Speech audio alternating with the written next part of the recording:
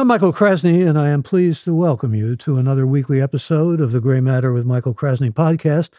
We invite those of you listening, if you haven't already done so, to become members of our deep dive interview and interactive global podcast, marked, I should add, by technical excellence and the covering of a wide range of intellectually stimulating and highly engaging topics with leading national and international figures, experts, authors, artists, and opinion shapers. So do sign up and become a member simply by going to graymatter.show. That's Gray Matter with an E.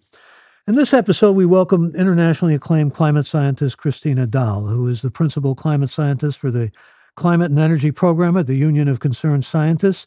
She was named to Time Magazine's Next 100, and that's an important list. It's the most influential people in the world coming up in the future, and she's widely known and praised for her leadership, strategic thinking, and technical and analytical expertise as leader of the UCS team. She's also co-authored dozens of peer-reviewed scientific studies and analyses for general audiences and has made climate change more accessible to the general public and to policymakers. And she's especially known for her research on sea level rise and extreme heat, and she served as science communicator for Al Gore's Climate Project. A graduate of Boston College, she holds a PhD degree in paleoclimate from MIT. And I should mention, just for cross-promotion, that we did a couple of other episodes on climate change, number 9 with Bill McKibben, a well-known climate change activist, and number 29 with Molly Kawahata, also a well-known climate activist who was climate advisor to past President Obama. Welcome, Kristina Dahl. So glad to be here. Glad to have you here. And we were talking a little bit before we became live here about how it's a kind of seesaw or teeter-totter with climate change. When you talk about it, you're often vacillating between hope and despair or going between one and the other. And I thought maybe we would talk about the Cassandra side, I will call it first, the despair side, and then we can move to hope. That's kind of a natural and positive trajectory. There was an article right before the new year in The Guardian by Jonathan Watts, who is a global environmental writer, which struck me. It struck me because he said the world will look back at 2023 as the year humanity exposed its inability to tackle the climate crisis right before the new year. That was his assessment from many senior scientists, including James Hansen, who gave us a real understanding back in 1980 of global warming, one of the most famous climate scientists who's up in that category that our guest is at, is one of the central figures in this attempt to ameliorate the problems we have with climate science. What's your reaction to something along those lines? I guess I would say yes and no. So yes, 2023 was pivotal. It was a year of unprecedented hot temperatures across the globe when it really became clear that our failure to act for many years was impacting the entire world. And at the same time, I think we have to acknowledge that it's not just 2023 when our failure to act was on display, but it's really the past 30, 40 years of inaction that have brought us to this point.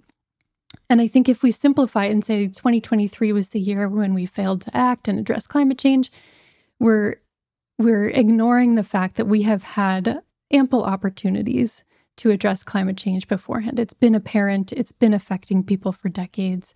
And so we are just now really having to reckon with what that means and the point that we have brought ourselves to. Quite a reckoning, alas. Does this, for you, reach global proportions? By that, I mean the Paris Agreement was really supposed to be a global attempt to deal with what wasn't being dealt with, what wasn't being struggled with.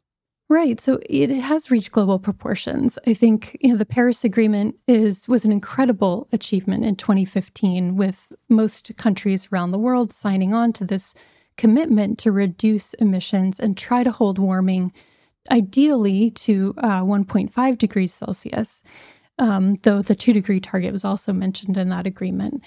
And so, I think that as we have seen the world sort of rally around the Paris Agreement, we've also seen the limits of it. It's very difficult to translate pledges that countries make in a non-binding way into policies that actually reduce emissions along the trajectory that you want those pledges to be achieving. In fact, there are countries, I don't necessarily have to name them, but we know what countries we're talking about here, that say, United States and Western powers were in so long in violation, I started to say, of not only this agreement, non-binding, as you said, but also creating the problem. So why shouldn't we be able to move forward along a trajectory where we're producing fossil fuels and doing the kinds of things that are making a greater carbon footprint? Yeah, it's the United States is the largest historical emitter of greenhouse gases. If we look at the full historical period, the US has emitted about a quarter of all of the additional greenhouse gases that are in the atmosphere now. And that's huge. Um, and we don't necessarily or haven't necessarily had the incentive to reduce those emissions because it means big change. It means big changes to our economy. It means phasing out fossil fuels, all of the jobs that go along with that. That it's a difficult thing to do. And so it's really been a struggle with these international negotiations between wealthier nations that are the big emitters around the world, like the United States, and smaller nations. There's a very strong coalition of small island states from around the world who have really had to push these big superpowers to acknowledge the difficulty that they are imposing upon smaller, more vulnerable countries because of these historical emissions and ongoing emissions. And so, every time there are these international climate negotiations, you see that tension crop up anew. You see it crop up in the lack of commitment among US policymakers to, for example, paying into loss and damage funds, which is something that is changing with the latest negotiations that happened just a couple months ago. But for a long time, the position of the US was we're not going to be paying damages for the consequences of climate change that are playing out in more vulnerable nations. And so you see it, over and over again, these dynamics crop up of the US and other wealthier nations, kind of in this intransigent, rigid position. And really having to be pressured by smaller nations that have fewer resources to show up at these negotiations to be doing what is arguably the right thing. And fewer amount of leverage, really. I mean, they just don't have the muscle, really, to compel the powerful nations or the hegemonic nations, for lack of a better word. Yeah, that's So right. what comes to your mind in terms of changing that or rerouting it, if that can be done? Well, I think that there's been a real shift over the last decade or so within the climate movement toward really centering the experiences and the needs of people who are more vulnerable to climate change and other environmental hazards. And that's something we see here in the United States as well in the environmental movement, but we're also seeing it kind of galvanize globally. And honestly, the youth climate movement has been a big part of that galvanization and highlighting of the experiences of countries that have fewer resources, people that are more exposed to climate change. So that was really, all of those groups coming together really helped to push for the loss and damage fund that was agreed upon and now is starting to be funded, actually, which is really exciting. But that's really an achievement that's happened through, decades of hard work and advocacy. And it's really a very hard-won victory. Well, I mentioned James Hansen, and he says the one ray of hope in this, and I always like the line I heard again this morning, hope is not a strategy, but he talks about the necessity to really have youth move us forward. It's youth that presents the hope in all of this, where the positivity is perhaps and ought to be mined. However, I'm mindful of the fact that there is also a lot of technology in the works, and there's been, I mean, Union of Concerned Scientists, for example, has all of these apps now that you can find out about coastal communities and how endangered they are in terms of floods, in terms of fire for other communities and so forth. That's all positive. But I'm thinking also about all the hope that's been invested in AI and other technology that maybe hasn't even been at this point pinned down. What do you see in all that? Yeah, I think there are lots of reasons to be hopeful. I think that the activism within the youth climate movement it just gives incredible hope to people of my generation, for example, to see that this is an issue that so many young people care about, that they are willing to, speak up about and join together in global ways about. Um, and yet it makes me feel terrible that that is what we are passing down to our youth, is that responsibility. And so I'm also encouraged by something that's the opposite. You have groups like Third Act, which is a US-based nonprofit that is geared toward elder climate action, right? And bringing together people who are a generation above me, my parents and their peers. And so it's really exciting to see these kind of pockets of activism in different groups of people. And then when it comes to things like technology and I think there's some really exciting developments. Last December, I was at the annual meeting of the American Geophysical Union, which is kind of the largest professional organization of earth scientists in the United States, and just saw many, many inspiring presentations about the use of AI and machine learning to try to solve different pieces of this climate puzzle. So seeing things like, can AI help us to better predict where people will need to be rescued when there's a major flooding event from a hurricane? Can AI or machine learning help us to pinpoint the sources of methane leaks around the world, or to better understand, which ecosystems are burning in different severities of fire? I mean, all sorts of really interesting and new applications that I think will help us to become a more resilient society. On the opposite side of that, though, we have to be mindful of the climate consequences of AI. These queries that are being run are incredibly computationally expensive. And so all of that power is drawing and creating carbon emissions, right? And so we do need to be thinking about better ways to be powering artificial intelligence so that it's not ultimately contributing to the problem. That's kind of a fascinating paradox that we've faced in terms of climate change. I mean, on the one hand, there's been a lot of talk about electric cars. I remember when it was almost, coeval with the idea of salvation from climate change. But now we're discovering that the batteries have a lot of problems in terms of, what needs to be done in the way of mining to get, environmental problems result from what needs to be created to make a Tesla, for example, or any other electric car for that example.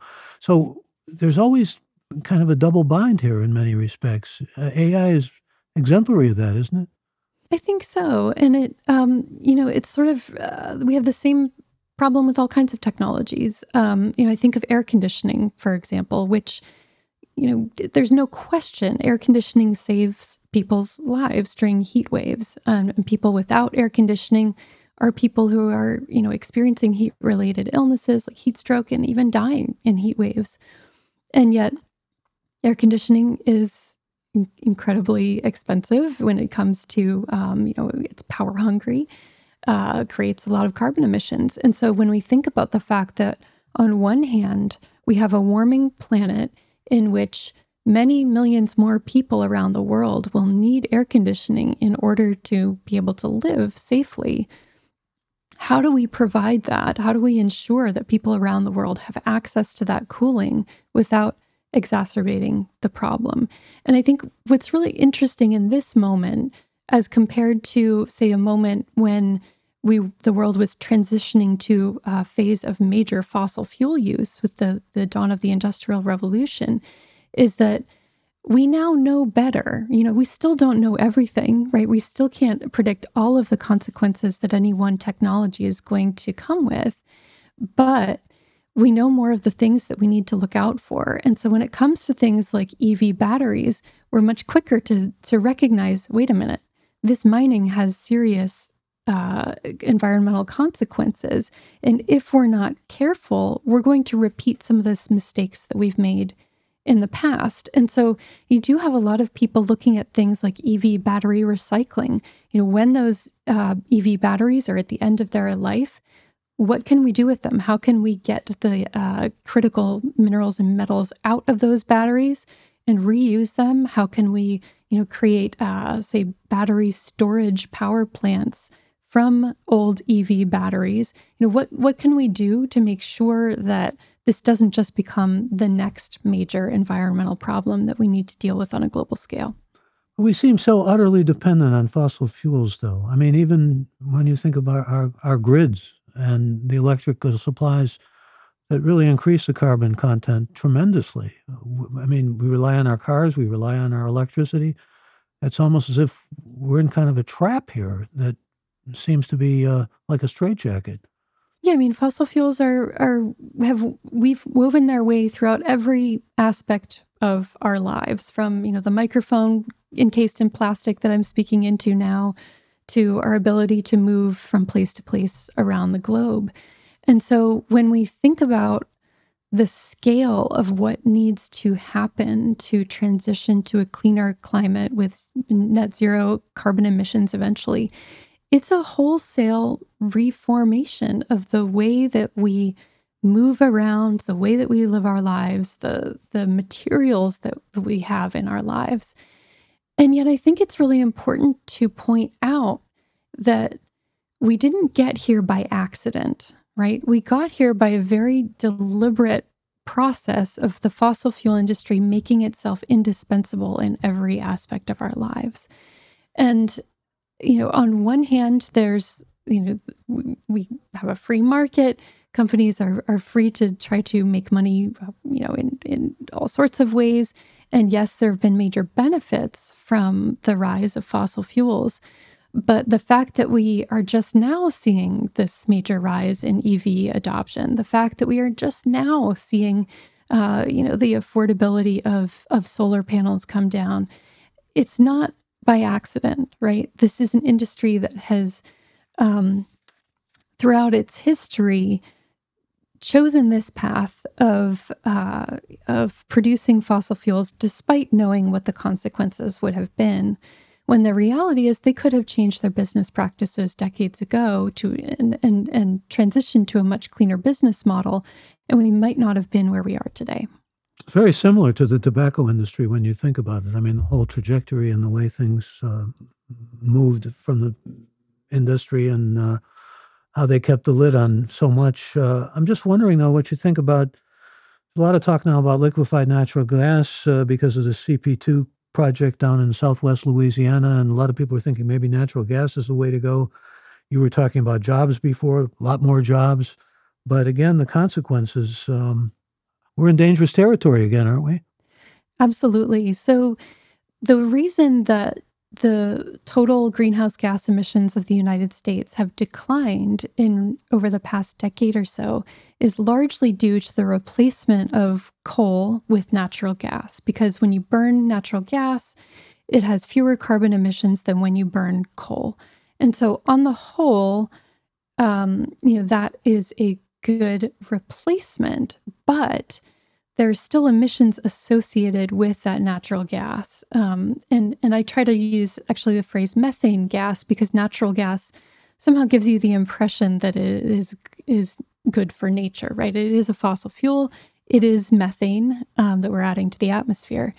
So, Excuse me, but methane actually, I was reading about the methane pledge, which doesn't seem to necessarily be being brought to fruition, but it actually has about 30 times over 20 years the effect that regular greenhouse gas has. that's right. It doesn't stick around as long in the atmosphere as carbon dioxide, but it's a much more potent trapper of heat than carbon dioxide while it is in the Exactly. atmosphere. Yeah. So, I think that it's really important that we be thinking both about these short-lived pollutants like methane and these longer pollutants like carbon dioxide.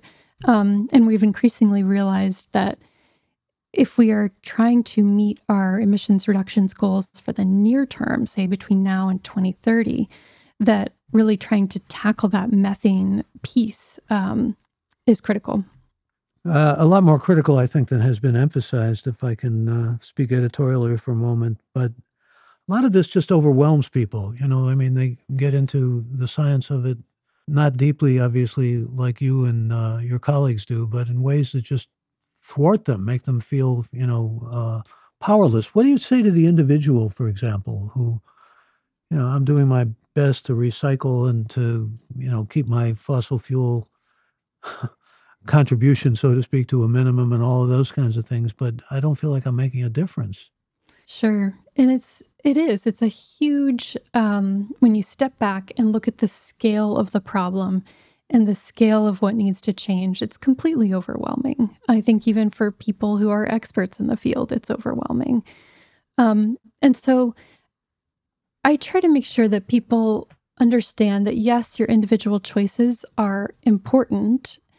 They're important in not just in your life, but also as a societal signal of what we value. But climate change is a systemic problem and it requires systemic solutions. This is not something that individuals working on their own can accomplish, but we really need action at every level, from our local governments to our international treaties. And so feeling like you are not doing enough to combat the climate crisis, well, sure, there's always something more that anyone can do. And sometimes that does help you to feel like you have a little bit more control of the situation. But thinking about how you can contribute to this systemic change is also really critical. How are you voting? What sorts of questions are you asking of the candidates that are running for your local offices? What sorts of topics are you communicating to your friends and family about?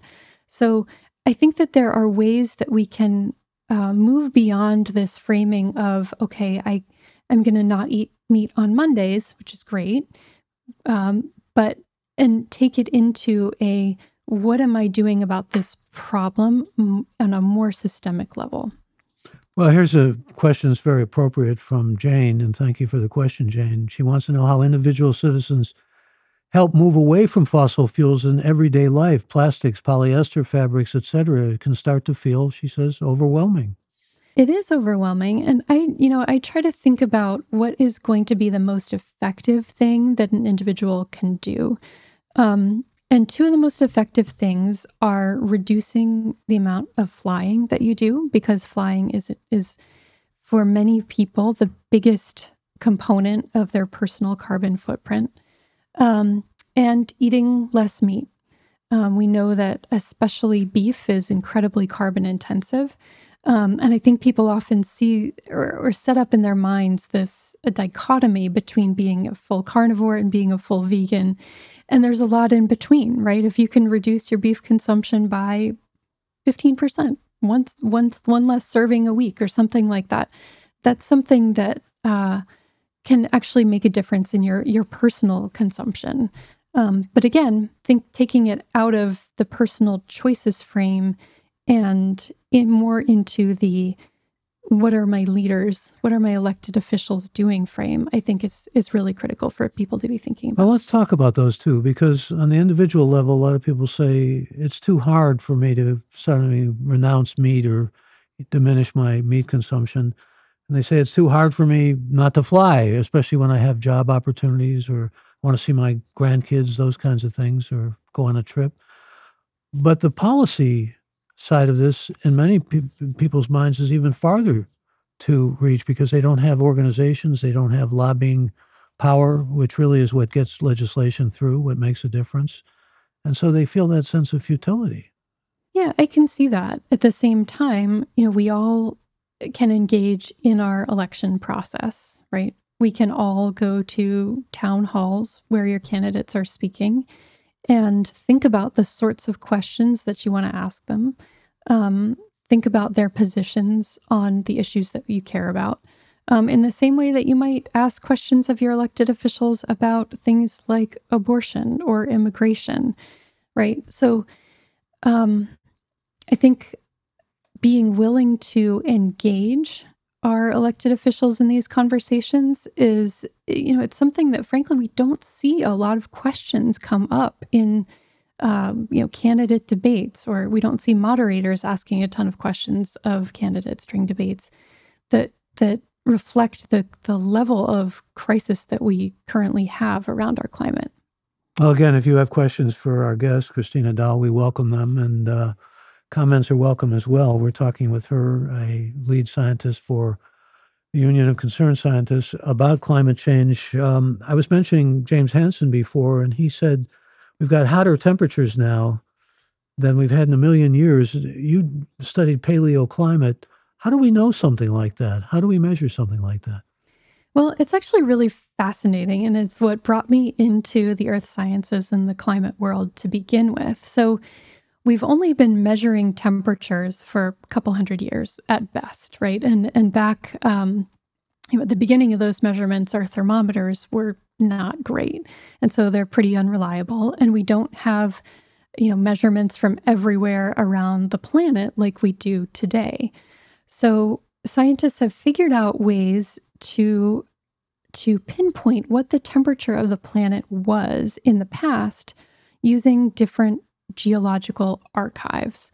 So one of those archives, the one that I worked on, was marine sediments. So they're tiny creatures that grow in the ocean called foraminifera that are made of calcite, calcium carbonate. As they make their shells, they incorporate different isotopes of oxygen in their shells. They then die, they fall into the marine sediments below, and they sort of stack up over time so that you taking a sample of that sediment over time is like looking into a timeline of the past. And we can measure those oxygen isotopes, which are temperature sensitive, and figure out what the temperature of the surface ocean was millions of years ago. It's fascinating. Similarly, you can go to Antarctica or Greenland and take a core through the ice sheets. And because ice sheets build up little by little, year over time, again, it's like a timeline of our history of Earth's climate. And you can measure the concentration of carbon dioxide in tiny bubbles in that ice that became isolated from the rest of the atmosphere millions of years ago and figure out how much CO2 there was in the atmosphere. And so it's an incredibly creative field, one that's a young field, and it's really helped us to understand and situate our current climate within the context of the millions, billions of years of Earth's climate that we've experienced. I can see why you were so fascinated with it. So Hansen is right. It was hotter last year than it's been in a million years. There may have been an individual year at some point that was hotter, but yes, we are at a hotter point than we have been in, I will say, at least hundreds of thousands of years. So, James Hansen is an incredible scientist and someone who really helped to shine a light on these issues way back in the 1980s. And so, he tends to be a luminary. And when he says things like this, he's careful. He means them. We both have a good deal of respect for him, obviously. I had the opportunity to interview him on a couple of occasions, and it was a privilege. Here's Jerry from Aurora, who says, when you speak of flying less, has John Kerry been made aware of this when he is flying around the world on his private jet while telling people to fly less? Worthy point. A lot of politicians are saying, don't do as I say, or don't do as I do. Absolutely. Do And I as I think say. about that, with these international climate negotiations that happen annually, you have thousands of people flying into a location to talk about climate change. And it always strikes me as unfortunate at best, right? And yet, I think as many of us have experienced as we've come out of the COVID-19 pandemic and out of Zoom world to some extent, it's very difficult to get the same sort of level of interaction, the level of conversation virtually that you can have when you're face to face with someone. And so I think we do need to recognize that there are people in our society that we do need to designate as the people who are going to do a lot of flying because they are doing this work of ultimately trying to solve this problem.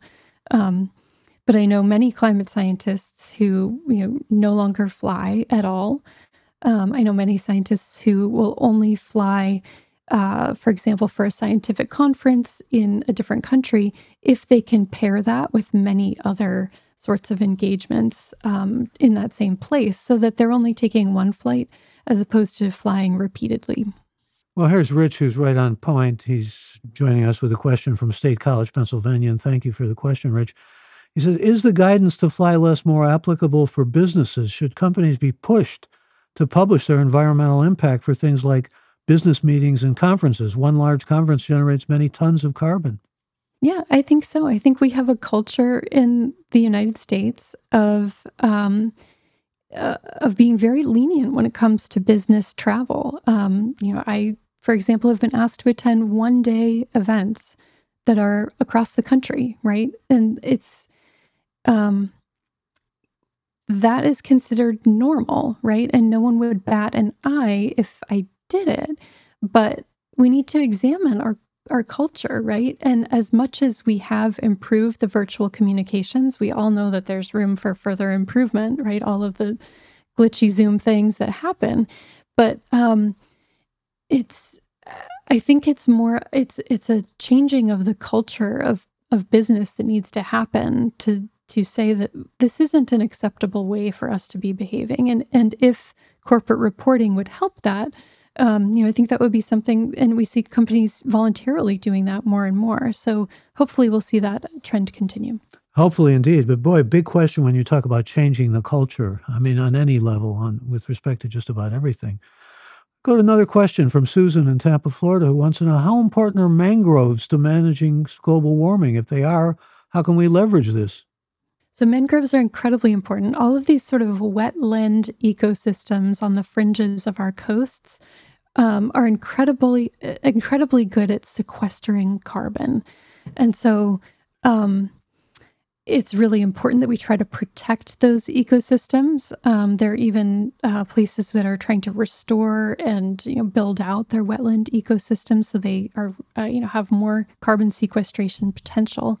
But mangroves also do double duty because in addition to pulling carbon out of the atmosphere, they protect coastal communities against things like storm surge during hurricanes. They absorb a lot of that extra storm energy, and so for communities along the coasts where mangroves can be present, restoring those and keeping them healthy, like I said, does double duty.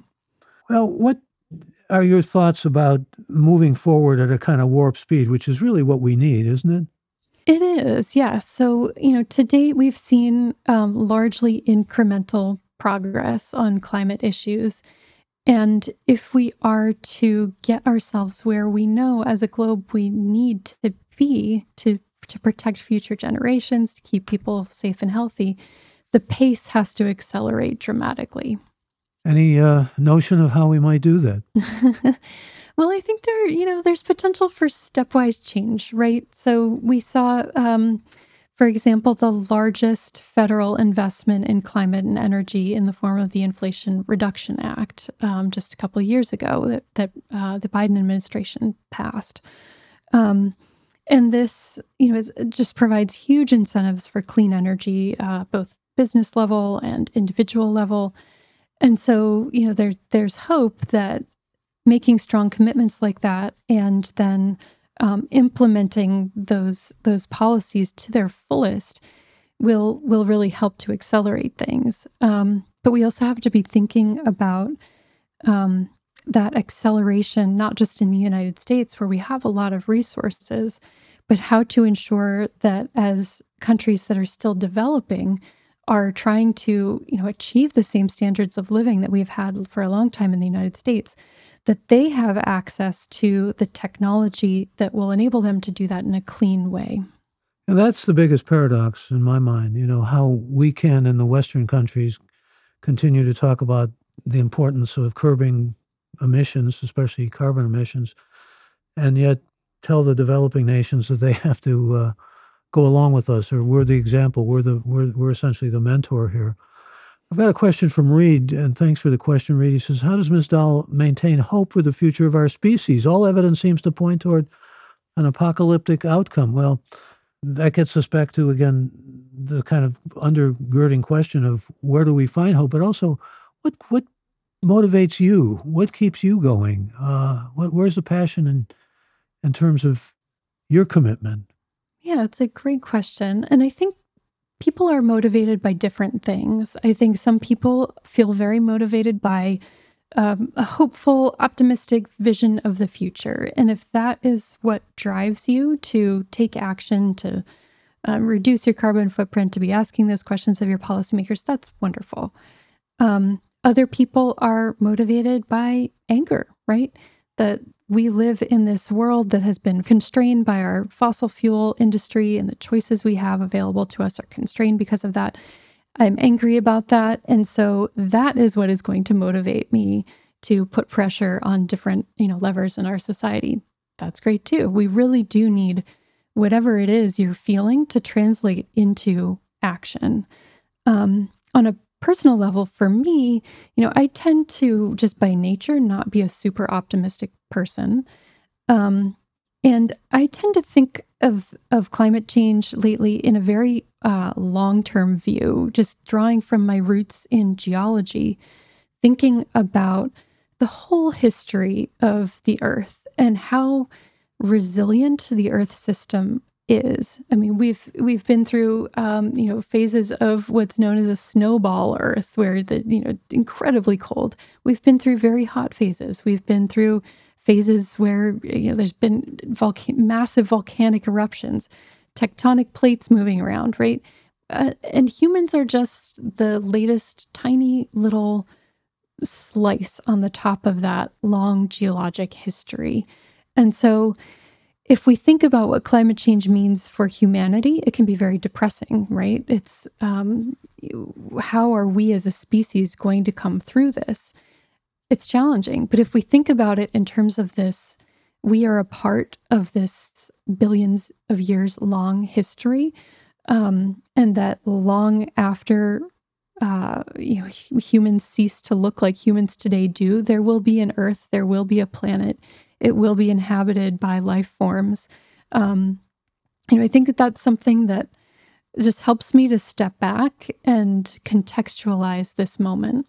And for me, helps me to realize, yes, there are going to be major changes.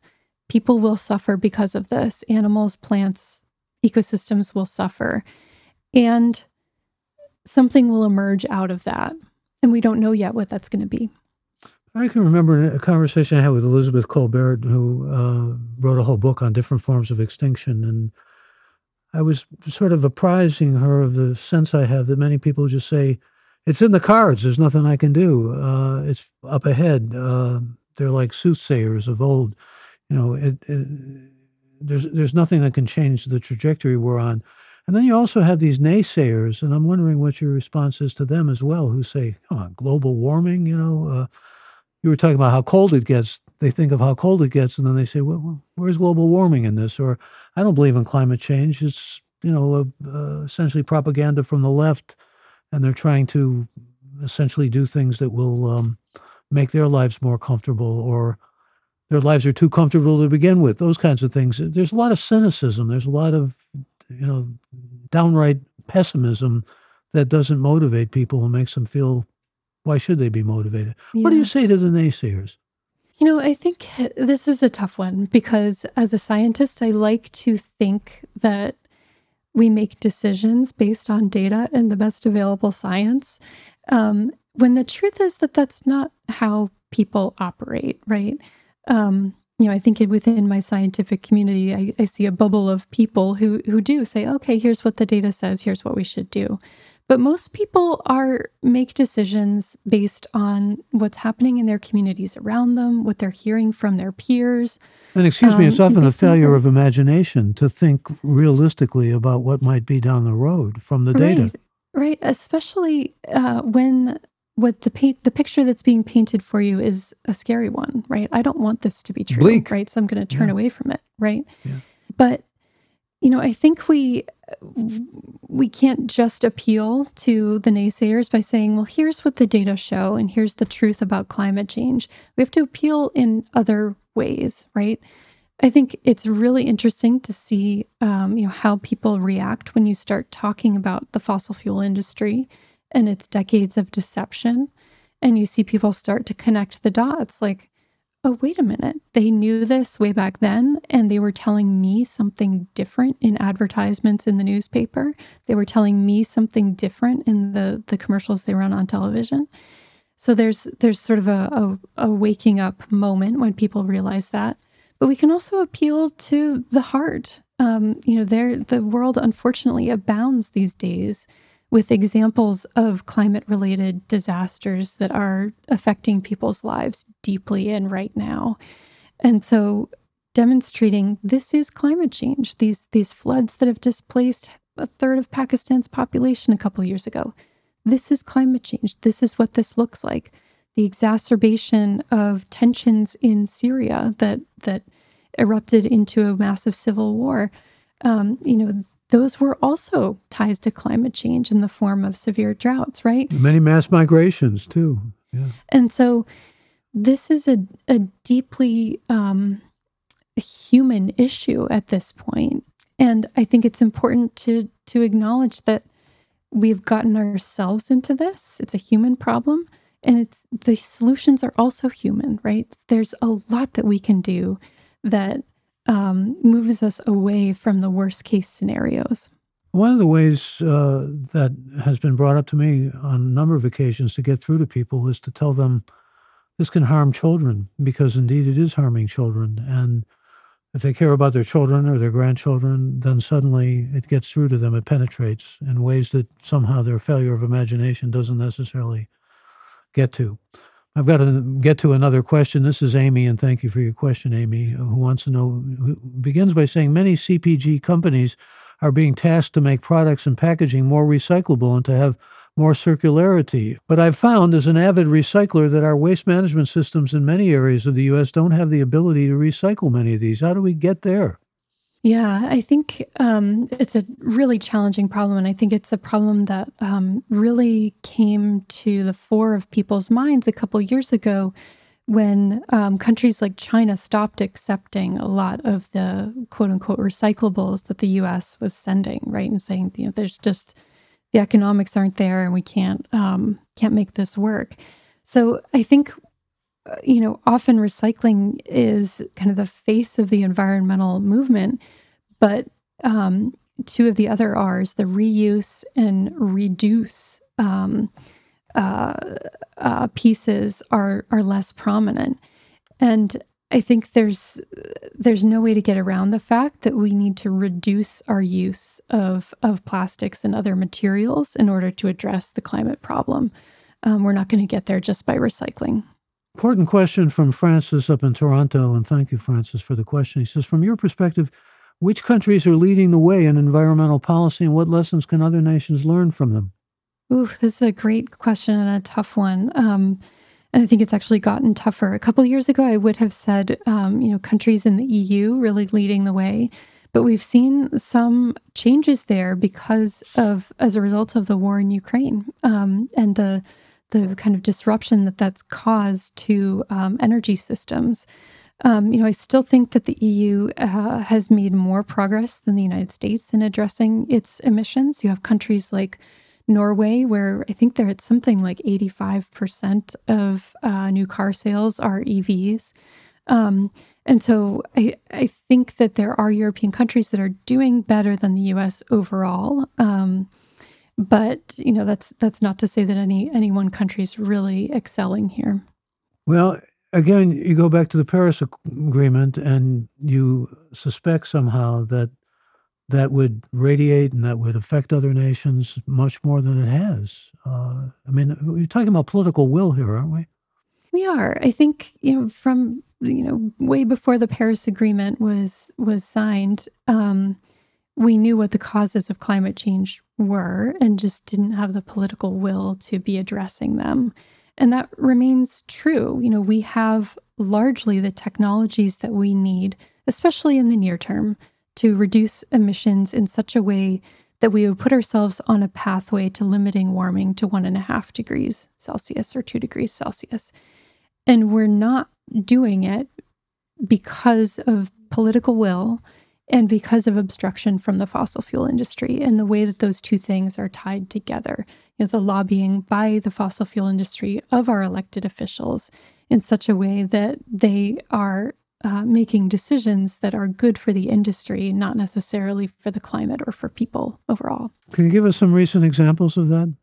Gosh, I think, one example here in the United States would be a politician like Joe Manchin, who, a senator from West Virginia, He's a has coal guy, deep ties basically, to the and coal. always has been. Right, Yeah. exactly. And so, you have someone who's financially indebted to the fossil fuel industry, also in a state where coal mining has been, a big part of the state identity. And so it's a big part of what voters are thinking about. And so that's someone who's not necessarily thinking independently about our climate. They're thinking about it from a financial perspective, from a business perspective, But from a also, jobs excuse me, perspective. from people who have jobs and have been doing it transgenerationally, going back to parents, grandparents, and so forth. It's in their blood, it's in their lives, it's central to their. Absolutely. And I think something that often gets lost in the environmental movements conversations is that we owe a debt to those workers who have been providing us with reliable, affordable energy for decades. It really hit home for me. I grew up in Pittsburgh, Pennsylvania, and was home a couple years ago. Um, and downtown, I saw a train go through, right? And it's just open train cars filled with coal. And it reminded me of just how central that industry was to the region I grew up in, and just how many people put their lives at risk, really, to do this really dangerous work that remained invisible to many of us as we just flicked on the lights. And so I think, there's some validity to the fact that Joe Manchin is, thinking about coal industry interests as he's voting and developing legislation. And yet that industry can't go on as it has been if we are to fix the climate problem. And, changing that industry also has benefits for the workers who have been endangered by it, and for the communities that have lived with the pollution around it.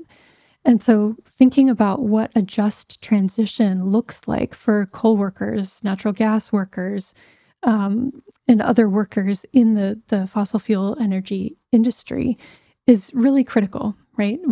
I think it's very important that we don't discount the role that those workers have played in keeping our lives comfortable and safe. I agree with you completely, though I must say, and Joe Manchin is considering maybe a no labels run for president. That's another thing we might contemplate. But I'm contemplating and thinking and reflecting on the. I remember you worked with former Vice President Gore, and I interviewed him a couple times. There was always this sense that these jobs would somehow turn into green jobs. And government has failed on that. I mean, it's provided some of that, but you think of all those coal workers and are, in terms of getting equal pay type of jobs or jobs that can compensate them in a way that going into the mines and putting themselves at terrible risk in terms of their lungs and everything else, much healthier type of jobs, not there. And in Yeah. too many instances, they're just not there. Yeah, there's no question that we need to be doing a lot more. And as we wean ourselves off of fossil fuels and we see more and more workers affected by that transition, we have to make sure that those jobs are there for them, that they are able to do, that they are equipped to do, that they are going to be paid in a fair way. It's absolutely critical. Well, you mentioned Pittsburgh, and Alex is one of the geniuses I work with on my team. And he says, my grandfather took a train from a small town 30 miles outside of Pittsburgh into the city. Those rails are gone now. Has the U.S. in some ways slid backwards in mass transit? Absolutely. I live in San Francisco now, and there are, you can still see like streetcar tracks where there are now buses, and our buses are relatively clean in the city. But there just was a massive shift in the way that we transported ourselves to cars decades ago. And now so much of our infrastructure is just built around a car culture where the expectation is you will drive everywhere. And we see a lot of resistance to things like building new housing in cities that doesn't come along with parking, right? As legislators and developers try to incentivize a transition to communities that are less car dependent. What do you say about greenwashing? I mean, there's so much of it. We could spend a whole hour or two just talking about it, but it's real, isn't it? It's incredibly real, yes, and a enormous problem. We see it a lot in the fossil fuel industry as these companies try to position themselves as leaders in an energy transition, talking about things like clean fuels or biofuels or using carbon capture and storage, for example, to try to capture those carbon emissions so that they don't affect our climate. Um, when you look at the percentage that major oil companies like Exxon and Chevron are spending on these kinds of initiatives, it's a tiny fraction of what they're spending on expanding their operations and drilling for more fossil fuels. And so it's really critical for us to try to shine a light on the reality of the business models of fossil fuel companies versus the very sunny picture that they're trying to paint of themselves. And we do see organizations like, the United Nations in sort of the businesses can sign on to UN-sponsored pledges about climate, and they're starting to crack down on some of those sorts of two-faced practices that these companies have engaged in for many years. Well, here's a direct question from Amy, and I like these questions that are so direct. She said, why doesn't the fossil fuel industry pivot into renewables and become the cornerstone of a new era from that industry? There is some pivoting. I mean, let's at least acknowledge the fact. But what she's talking about, full throttle, so to speak, is just not happening. Yeah, Amy, I'm right there with you. And I may have colleagues who know the answer to that better than I do, but it's baffling to me as well, especially because they've had decades to ponder the question. When we look at internal documents from a company like Exxon, they were doing their own climate modeling back in the 1980s that has accurately predicted where we are today based on the burning of fossil fuels. And so how they didn't in that moment say, maybe there's a cleaner way that we can be positioning ourselves so that when the world uh, makes this transition, we are part of it and we are ready for it and we are profitable because of it. It took pressure on them to move forward to the degree that they have, and that's very incremental, to put it mildly. They need a lot more pressure. Here's Dan who says, what about carbon credits? Do they do any good?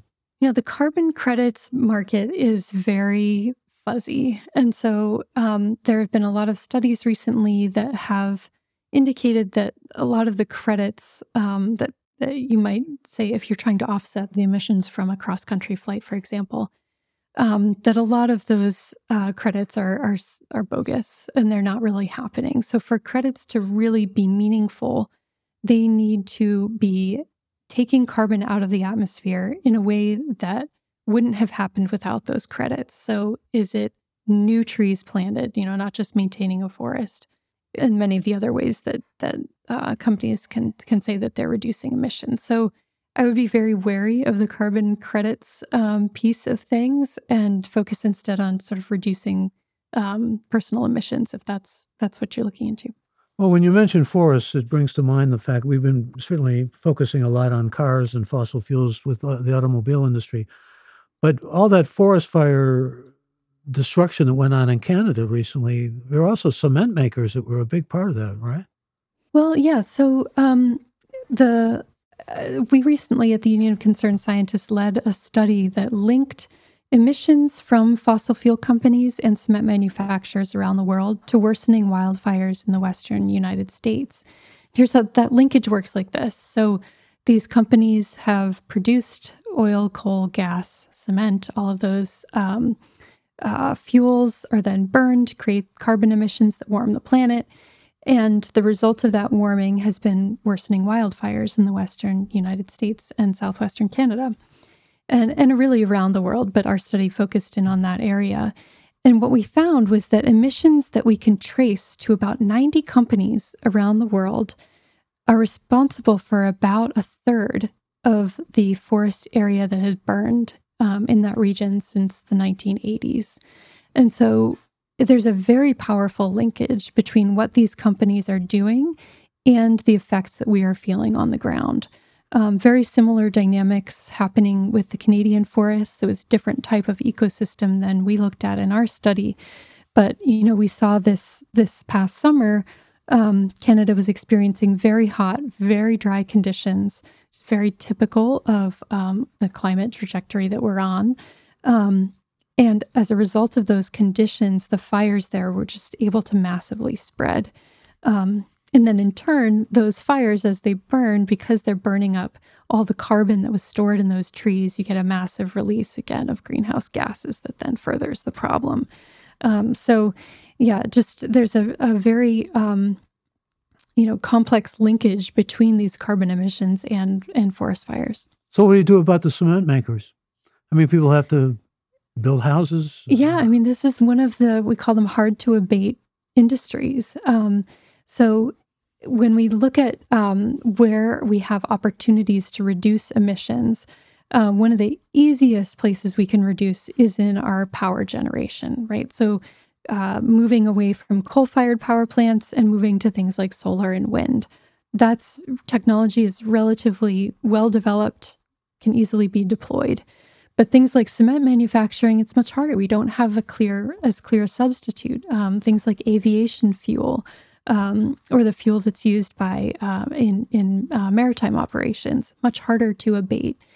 But if we focus in on those hard to abate slices, we're losing sight of the fact that we have this massive opportunity to address, say, 80-85% of our emissions that we already do know how to address.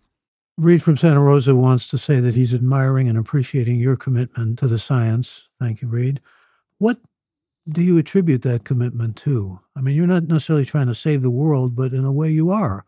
Yeah, from the time I was a little kid, I wanted to do something that was like a helper in some way, right? I think when I was a little kid, that was like, okay, I'll be a doctor, right? Because those are the people you see helping in your daily life. But to me, the Earth system is just fascinating, right? It's a beautiful world out there that, of course, I want to preserve to the extent that I can. But it's also just fascinating and complex scientifically. And so it's both of those things that keep me going. And I would also say I know hundreds of other people who are part of the climate movement. I don't yet know anyone who's dropped out of it, a scientist, an activist. It's an issue that once you see the potential for what we could achieve, you really just want to keep working toward it. So science and technology maybe will save us from extinction? Ultimately, you believe that? You have faith in that premise? I think that eventually, we will solve this. It may be much slower than we want it to be. People will suffer because of climate change. They are already suffering because of climate change. The numbers are not encouraging, excuse me. No, they're not encouraging.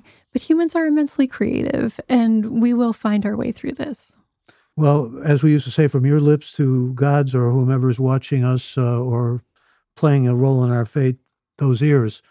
It's been a pleasure talking to you, and also, as always, very enlightening. So I thank you.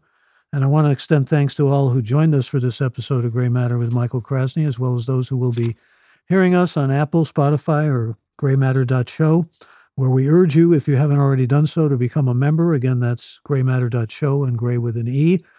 And thanks, too, to the Great Gray Matter with Michael Krasny team of Alex, Shannon, Chad, Cullen, Jeff, Colleen, and special thanks to this week's guest, Dr. Kristina Dahl of the Union of Concerned Scientists. I'm Michael Krasny. Bandwidth for Gray Matter is provided by CacheFly at CACHEFLY.com.